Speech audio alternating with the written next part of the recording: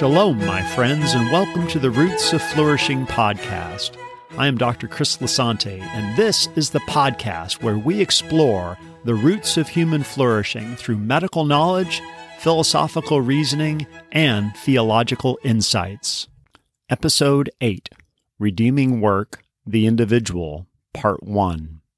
Work is a basic good and should be a great source of meaning and accomplishment. However, many of us often find it wearying, troublesome, and annoying, even leading to burnout. How can we then redeem work as a basic good? This will be our topic for the next 4 episodes. This and the next episode will focus on the individual, while the 3rd and 4th episodes will address the institution, focusing on the crucial role that leaders and bosses have on our work.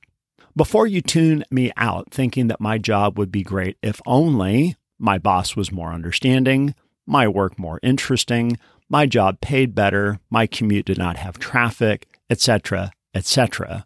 Remember, these are all things that we have little or no control over. Now let's think hard about the thing we have control over, our minds. Pastor and author Chuck Swindoll says, I am convinced that life is 10% what happens to me and 90% how I react to it. And so it is with you. We are in charge of our attitudes. Psychiatrist and Holocaust survivor Dr. Viktor Frankl, in his classic book, Man's Search for Meaning, says this: we watched and witnessed some of our comrades behave like swine, while others behave like saints. Man has both potentialities within himself. Which one is actualized depends on decisions, but not on conditions. Both these authors are pointing out a fact that comports with the reality we see around us. People respond to the same environment very differently, and the difference is our attitudes. Some are sullen and negative, while others seem content, and even a few others are absolutely joyful. There's a lady who does housekeeping at my hospital who absolutely radiates joy in greeting everyone she contacts and has actually been recognized by leadership for her important optimistic contribution to the work environment. Mike Rowe, the host of the show Dirty Jobs, further reinforces this concept when he says, ultimately work ethic is attitude. However, it seems a bit nebulous that we should just have a good attitude. It almost seems to be something that we can catch like a cold. So, we will explore what a good attitude really means and how we can choose to embrace one. I have come to the conclusion that unless we love our work for its own sake and love those we work with and for, then we will not flourish as humans in our work. All 4 of these episodes on redeeming work will be focused around these 2 fundamental points. As a physician, I tell my colleagues that we need to love medicine and love our patients. You need to reclaim and redeem a love for your work and a love for the people. Now, the challenge is to orient our minds and our work toward these 2 basic goals. If we want to flourish at work by loving our craft and those associated with it, it then really starts even before we walk through the door or log into our system. If our lives are constantly out of balance and we are chronically exhausted, then do we honestly think that we will flourish under the additional demands of work? We need to ensure that we are setting ourselves up for success by remembering and practicing the roots of human flourishing. We need to constantly employ the key concepts of balance, multidimensional harmony, and self-transcendence with our activities ultimately oriented to the basic goods. Dr. Richard Swenson, in his book Margin, states this as his first axiom. Progress works by differentiating our environment, thus always giving us more and more of everything faster and faster. This uncontrolled speed is now one of the greatest harms to our human flourishing, both at work and in our lives generally. Mahatma Gandhi identified this problem even earlier than Dr. Swenson when he said, "There's more to life than increasing its speed." Stephen Covey continues this theme when he says, It's incredibly easy to get caught up in an activity trap, in the busyness of life, to work harder and harder at climbing the ladder of success, only to discover that it is leaning against the wrong wall.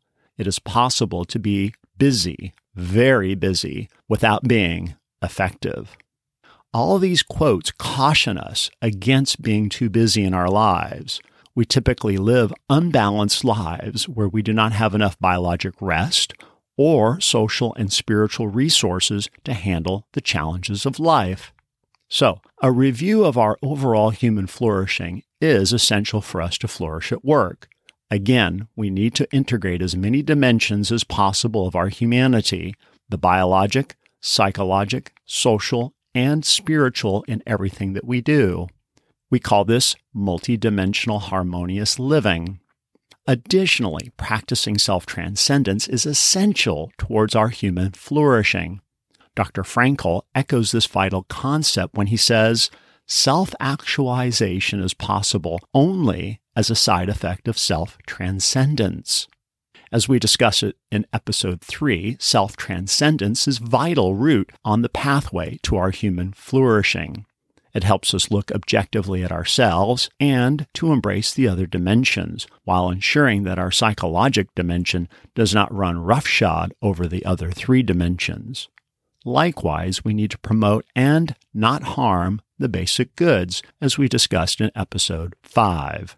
So, what does this start to look like on a practical basis? As we saw in episode 6 in our Chariots of Fire example, resting on the Sabbath day is an essential part of our work-rest balance. We must slow down 1 day out of every 7 and take a break from work and other routine activities in our lives. Some authors have even advocated a digital detox day once per week in a similar vein as a Sabbath day. Regarding the selection of our activities, we are prone to frequently do things that are urgent but unimportant. Additionally, we do things that are both unimportant and non-urgent, also known as time wasters. We all need to slow down, be mindful about what activities we do and how we do them by engaging our spiritual dimension, and choose multidimensional harmonious living by being deliberate in all our activities, both work and non-work related. Now, let's focus on work. Flourishing at work is more than just about flourishing outside of work, although that is a necessary precondition, but also about the type and amount of work, and, most importantly, our attitude. Burnout is not just doing a lot of work, but usually due to a combination of factors that revolve around problems with our roots of human flourishing. We can work hard if we are generally flourishing and if we find the work we are doing to be meaningful. However, many do not understand work as a good, let alone a basic good, since many people seem to be just gutting it through the work week in order to get to the weekend, or enduring an almost endless string of work weeks in order to get to the dream of retirement. This then begs the question of how we view work. Is it a means to our dream retirement or fun weekends, or is it truly meaningful? As I maintain, we can work very hard if we see our work as meaningful itself for its own sake. We need to redeem work. Before we explore how we can redeem our work, we need to find out why work is a basic good. The basic good of work is not only a philosophical one, but also a theological one. It says in Genesis chapter 2, "By the 7th day God had finished the work he had been doing, so on the 7th day he rested from all his work. Then God blessed the 7th day and made it holy, because on it he rested from all the work of creating that he had done." We read later in Genesis 2 that the Lord God took the man and put him in the Garden of Eden to work it and take care of it. So, what we see in the creation account is that God is a God of creative work, and that he created man in his image to also be a creative work agent as well. So, what went wrong? The fall unfortunately happened, and that severed our relationships amongst all the dimensions of our humanity to include the social dimension, which includes work. Now, our psychologic desires prioritizes instrumental goods over basic goods, as we discussed in episode 6, and thus our desires have become disordered, resulting in increased friction amongst the four dimensions of our humanity, leading to personal disintegration, lack of peace, and increased stress and anxiety. The effects of the fall are everywhere. Weeds grow, cars wear out, people get sick, drop things break, and there are angry customers. So, is there any help? Yes, Christ came to redeem things. He did not come just merely to save lost souls, but to heal and to make things whole, as we discussed previously when Jesus not only heals diseased people, but also redeemed relationships amongst people such as the tax collectors. Jesus says in chapter 10 of the Gospel of John, "I have come that they may have life and have it to the full." Professor Albert M. Wolters in the book Creation Regained says, "What was formed in creation has been historically deformed by sin and must be reformed in Christ." So, we see from a theological perspective that we were made to be creative workers, but then the effects of sin result in things that break and people who become diseased, and thus the redeeming work of Christ informs us that things can be made whole again given the limitations of our fallen world. What this means is that the aim of our work can be either to create things, reflecting God's work in creation, or to reflect Christ's work of redemption by making broken things or diseased people whole, reflecting his healing and reconciling work.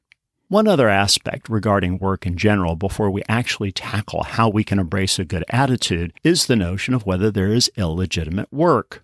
Mike Rowe states that there is no such thing as a good job or a bad job, but different kinds of honest work. What then is honest work? We can discern what honest work is through applying the concept of the basic goods. We need to make certain that whatever activity we're involved with does not directly harm a basic good. If it meets that criterion, then that will be honest work. For instance, you can be a really good hitman for the mafia, but most of us would not consider that to be honest work because it directly harms the basic good of life and health, not to mention harming friendships and marriage along with being unvirtuous, violating both selfless love and justice. Now, on to the battle for redeeming work from an individual perspective. How do we love our work for its own sake? This is truly thought out in our psychologic dimension, our attitudes. This harkens us again back to our basic need to break out of our psychologic dimension and embrace the other through the route of self-transcendence. Self-transcendence will enable us to do three things. The first is to embrace work for its own sake, loving our work. The second is to see the value in our work through the social dimension and relationships, both with people and God, loving the people we work with and serve. Lastly, we will discuss the importance of engaging our spiritual dimension. We will address the first of these in today's episode, while the second two will be tackled in the next episode. Each day, we need to ask ourselves, is my work a means or is it meaningful? Is my work merely a means to good pay, nice time off, or a prestigious job? If so, then work is not a basic good, but merely an instrumental one. On the other hand, if I find my work meaningful in itself, then I find my work internally rewarding and I pursue excellence in my job for its own sake. Psychologists have looked at the difference between people doing things for their own intrinsic sake or for an extrinsic reason. An article by Drs. Van Steenkiste, Lenz, and Deci, all psychologists, 2 from Belgium and 1 from the United States, reviewed this notion and stated, consistent with these claims, several correlational studies have provided evidence that when people report strong aspirations for extrinsic relative to intrinsic life goals, they tend also to have lower life satisfaction, self-esteem, and self-actualization, higher depression and anxiety, poorer relationship quality, less cooperative behavior, and greater prejudice and social dominant attitudes. What these authors are stating is that people who find their work intrinsically rewarding for its own sake will have greater flourishing on a wide range of indicators. Again, this echoes what Dr. Seligman says regarding the A for accomplishment in the PERMA acronym. Remember my experience reading CT scans for Tenwick as an unpaid consultant radiologist. I find this work to be some of the most gratifying in my life, and this is a great example of how the roots of flourishing result in the fruits of flourishing. However, much of our work is for pay, and thus it becomes more challenging to separate work from pay. We should then strive to disassociate our attitudes about work from the pay as much as possible. In a similar vein, Christ taught regarding giving, "But when you give to the needy, do not let your left hand know what your right hand is doing." Again, we need to embrace that attitude of work as if we got no pay from it. Again, the root of self-transcendence is essential for us to see work for its own internal good or excellence. Mike Rowe from Dirty Jobs says, "The truth is, for most passionate people on dirty jobs anyway, they weren't passionate about what they were doing when they started doing it. They simply learned a skill that was in demand, then they got hired applying that skill, then they figured out how to get really, really good at it, and then they figured out how to love it." Mike is reminding us here that our job is commonly something that we end up learning to love rather than something that we innately love before we start doing it. Mike goes on to say, "People with a lousy work ethic, by and large, expect their job to satisfy them. People with a solid work ethic will find satisfaction in whatever they do. Ultimately, work ethic is attitude." Mike later adds, "Your happiness on the job has very little to do with the work itself." So we see that it's all about attitude. Do we see and embrace the meaning in our work or not? Let's now look at some practical aspects of grounding and affirming the meaning of our work. The first is through our thoughts and speech while at work. My personal example is that I make certain that I mindfully and consciously understand what my work is doing and its own internal excellence. My job as a diagnostic radiologist is to reduce diagnostic uncertainty, which has an internal excellence that can be achieved that then directly supports the basic goods of life and health. Reminding and restating these goals becomes an important counterweight to any instrumental goods, such as making money, that frequently compete for my prioritization and attention. We must ask ourselves, is my job merely a means, or is it meaningful? Recently, we've had some renovations done to our master bathroom and our kitchen, where two men exemplified the true nature of excellence in their craft.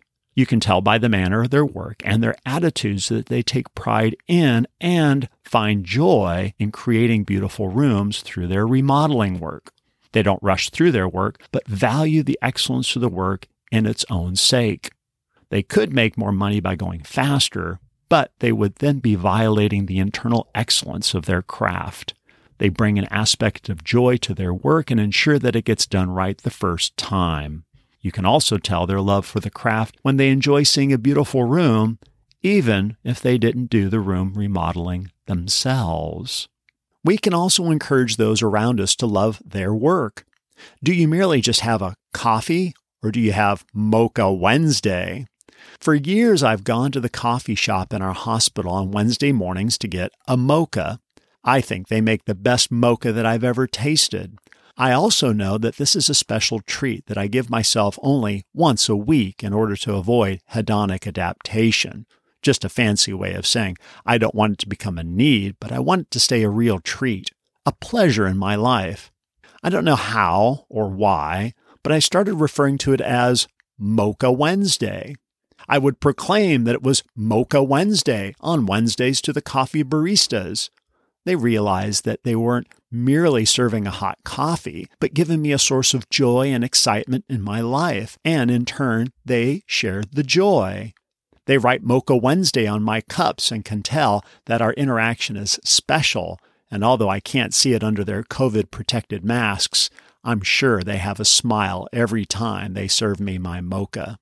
My coworkers also know about it, and they routinely inquire if I've had my mocha on Wednesdays, and they too share the joy of celebrating Wednesdays, even if they don't share a mocha with me. So, what can you do to bring joy to your work or other people's work? We have demonstrated the importance of our attitudes, and in this episode, the importance of our attitude toward our work itself. Do we find intrinsic reward for doing a good or even excellent job for its own sake, apart from any money, promotions, or prestige we may get from it? If we do, then we are well on our way to loving our work and will then flourish in our workplace.